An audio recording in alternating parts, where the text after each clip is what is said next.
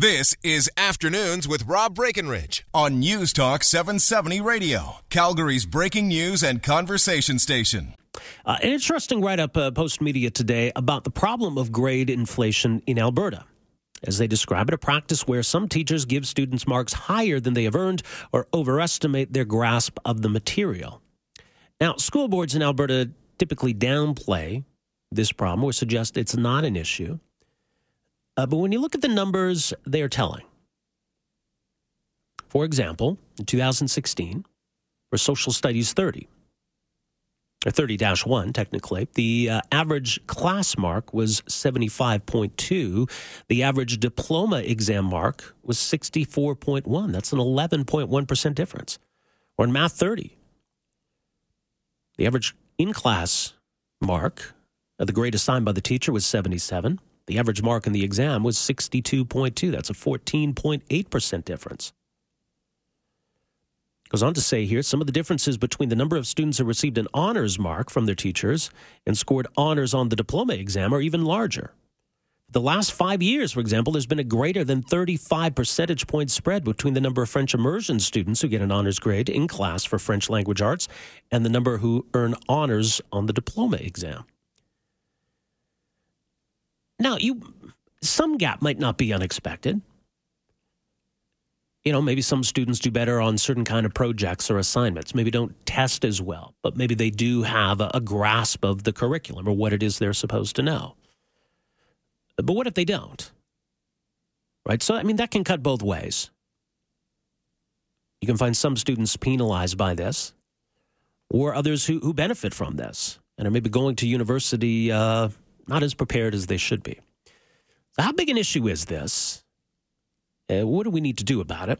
Joining us for some thoughts, very pleased to welcome in the program here today, Tim Coates. He's a sessional instructor at the University of Alberta, former director of Alberta's diploma exam program. Tim, thanks so much for joining us here. Welcome to the program. Oh, thanks for having me. I mean, it does seem, looking at some of these numbers in this Post-Media piece, that this difference, this gap has gotten worse. Is that your understanding? Yeah, I think over the years the gap generally has gotten worse. The problem is, of course, is that we do sometimes have changes in courses where there's a new curriculum comes in and things like that. And so there'll be an adjustment period in some of those courses. And the gap varies from subject to subject. If you look at the data, for instance, you'd see that the difference in English language arts 30-2, for instance, is not that big. But as you pointed out in some of the other subjects, it can be quite profound. All right. So what's your understanding then of why that gap exists? Is grade inflation the only reason or the only explanation? Well, it's a pretty complicated issue. And what I would like to say first off is that, I've worked with an awful lot of teachers, and the vast bulk of teachers are really, really working hard to get to standards and work to teach the standards. Alberta's got a kind of unique testing situation internationally in the fact that there's an incredibly high degree of teacher involvement in every part of the process, including the marking of the essays that the students write in the humanities subject. So there's a lot of effort out there on the part of teachers, but and this was brought up in one of the in the Post-Media article, but not in the article itself, but some of the letters that were in the following the article online. Mm-hmm. Teachers are sometimes kind of constrained by some of the practices that they have to put into place that may cause inflation. If I can give you an example, a good practice is formative assessment. A formative assessment means that a student would work a few times through a particular task or some new learning, receiving feedback, maybe a mark, maybe not a mark, to get the student better and better at the particular task. But the problem can come with something like that is if at the end of the day the student, let's say, for example, does 4 iterations of an essay, and on the 4th iteration, the teacher then says, okay, now here's your mark for it. Well, do we have a mark for the student, or do we have a mark for a student who's had an awful lot of input from the teacher and potentially also from peers? The true test for that student would be, okay, you've had this training and a lot of feedback from the teacher. You've demonstrated your essay writing ability. Here's a new essay, a completely different one. Write that, and let's see how you do. So those are two very different ways of using formative assessment. That's one example of the kinds of problems that teachers can face. But do we see situations where teachers are, I don't know if trying to be generous is the right word, but wanting to see their students succeed and so that they are being more generous with the grades? Well, I think that there's a natural tendency to develop some kind of a bond between teachers and students. And teachers, of course, do want to see their students succeed. When I'm teaching my university students, I say that one of the things that we have to try to do as teachers is to envision the picture of justice, and justice wears a blindfold. And that when we're trying to evaluate students, we really have to put that blindfold on and really measure what is measurable, regardless who's submitting it to us, that we shouldn't be biased by anything such as a student who, has a better attitude or anything like that. And a lot of teachers know that and get that, but whether in any kind of subconscious level that still comes through, that would be a concern I'd have.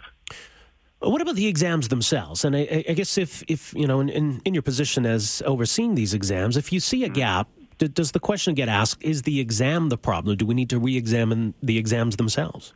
Well, I mean, that's always a fair question to ask about the exams, absolutely. And I mean, as an exam director, we would ask that question at all times. But you have to understand that the examinations in Alberta, again, what makes them very unique is a high degree of teacher involvement. So no exam, for instance, no exam can be put before students without having a teacher review panel come in and sign off on the exam and say, this sets an appropriate standard. And these are Alberta teachers. They have to, in fact, be specialists in the subject for which the exam is being given, and every exam does that. And on those exams where there are written components, they're marked by the teachers who teach the students. They have to be. You have to be a teacher of those students to mark those documents. So there is a high degree of teacher involvement. Not all teachers participate. There are some teachers who, for maybe ethical reasons or whatever, are not comfortable working and involved in the diploma examination program. But an awful lot of teachers do get involved. Now, maybe you have situations where teachers are teaching to the exam or ensuring that their kids are prepared for the diploma exams. And maybe you have other teachers who don't appreciate the diploma exams, don't like the diploma exams, or don't like the heavy reliance on the grade from the diploma exam. So does that affect how students are doing in class and on the exams?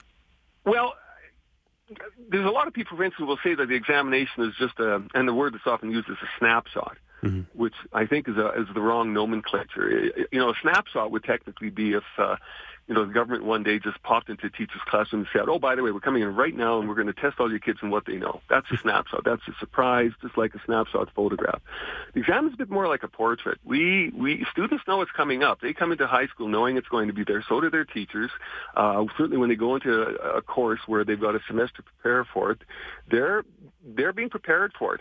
And it is a standards-based test. So the exam can't be based on anything other than the learner outcomes that are in the programs of studies and the standards that are inherent in them. So if a teacher's not teaching to standard, that would be a disservice to students because there is a standard, and that examination communicates it. All right. So going forward, do you see an obvious answer here to fixing this problem? Well, I think, to be honest, recognition of it is the first thing. You mentioned at the start that school boards are in denial. It is not totally true.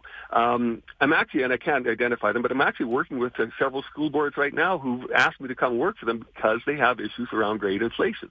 So they have recognized it, formally recognized and said, look, this is a problem we need to address. That's part of the battle because we certainly can work in things that are going to help teachers have a better grasp of standards consistently. One of the things you have to understand, and I should point this out, is it can come down to class by class within a school. It's not necessarily a board or a school, but can literally be differences from one class to another, where you can have 5 classes in the school, and it can really depend which of those 5 classes a student enters in terms of what their school awarded mark would be. That's an important point. All right, well, Tim, we'll leave it there. Thanks so much for the insight on this. Appreciate it. You're very welcome. All right, take care. Tim Coates is a sessional instructor at the University of Alberta. As mentioned, former director of Alberta's diploma exam program, a role he was in for, I think, about 8 years. It was interesting because they profile one student in particular. This is Janet French's article for Post Media. Larissa Nichols is her name. 18-year-old Ross Shepherd High School student in Edmonton thought she'd be adjusting to university life at the U of A. That changed when her 80% average was 1 percentage point shy of the grade she needed to be admitted to the program. Now she's back at Ross Shepherd for an extra year, trying to raise her math and social studies grades to be more competitive when she applies again. Science teacher Mike Dachinsky, who taught Nichols, said worthy students are unfairly shut out of post-secondary programs because of grade inflation. The proof, he says and the sometimes massive gaps between the students' grades assigned by the classroom teachers and results on exams. Those inflated grades create a lose-lose situation. Students whose teachers are administering more rigorous challenges may understand the material better, but have a lower grade on their transcript. On the flip side, students with artificially high grades may flounder when admitted to college and university programs. Anyway, 403-974-8255. Quick break. We'll come back. Some time for your calls on this. We got a few other issues to discuss as well. We're back after this. Afternoons with Rob Breckenridge, starting at 12:30 on News Talk 770 Calgary.